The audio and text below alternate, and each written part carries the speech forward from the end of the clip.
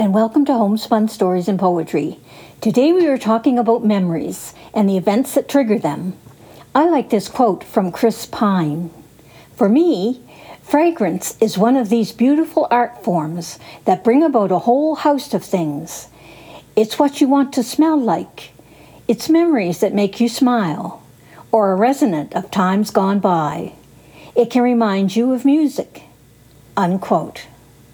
I feel sure that most of us have come across a scent or a sound, and suddenly we are swept back into another time and place, so unexpected and hopefully pleasant, so real it surprises us. Our poem today speaks to this. I'm very happy to have Mark Riley reading. Here then is Vertical Dreaming, written by Elsie and spoken by Mark.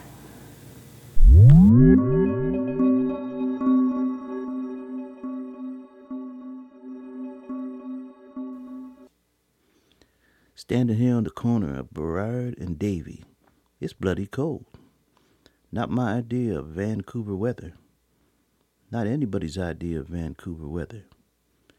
It's gotta change soon. That tree over there's got buds on it. Japanese cherry flowers are pink like a graduation gown.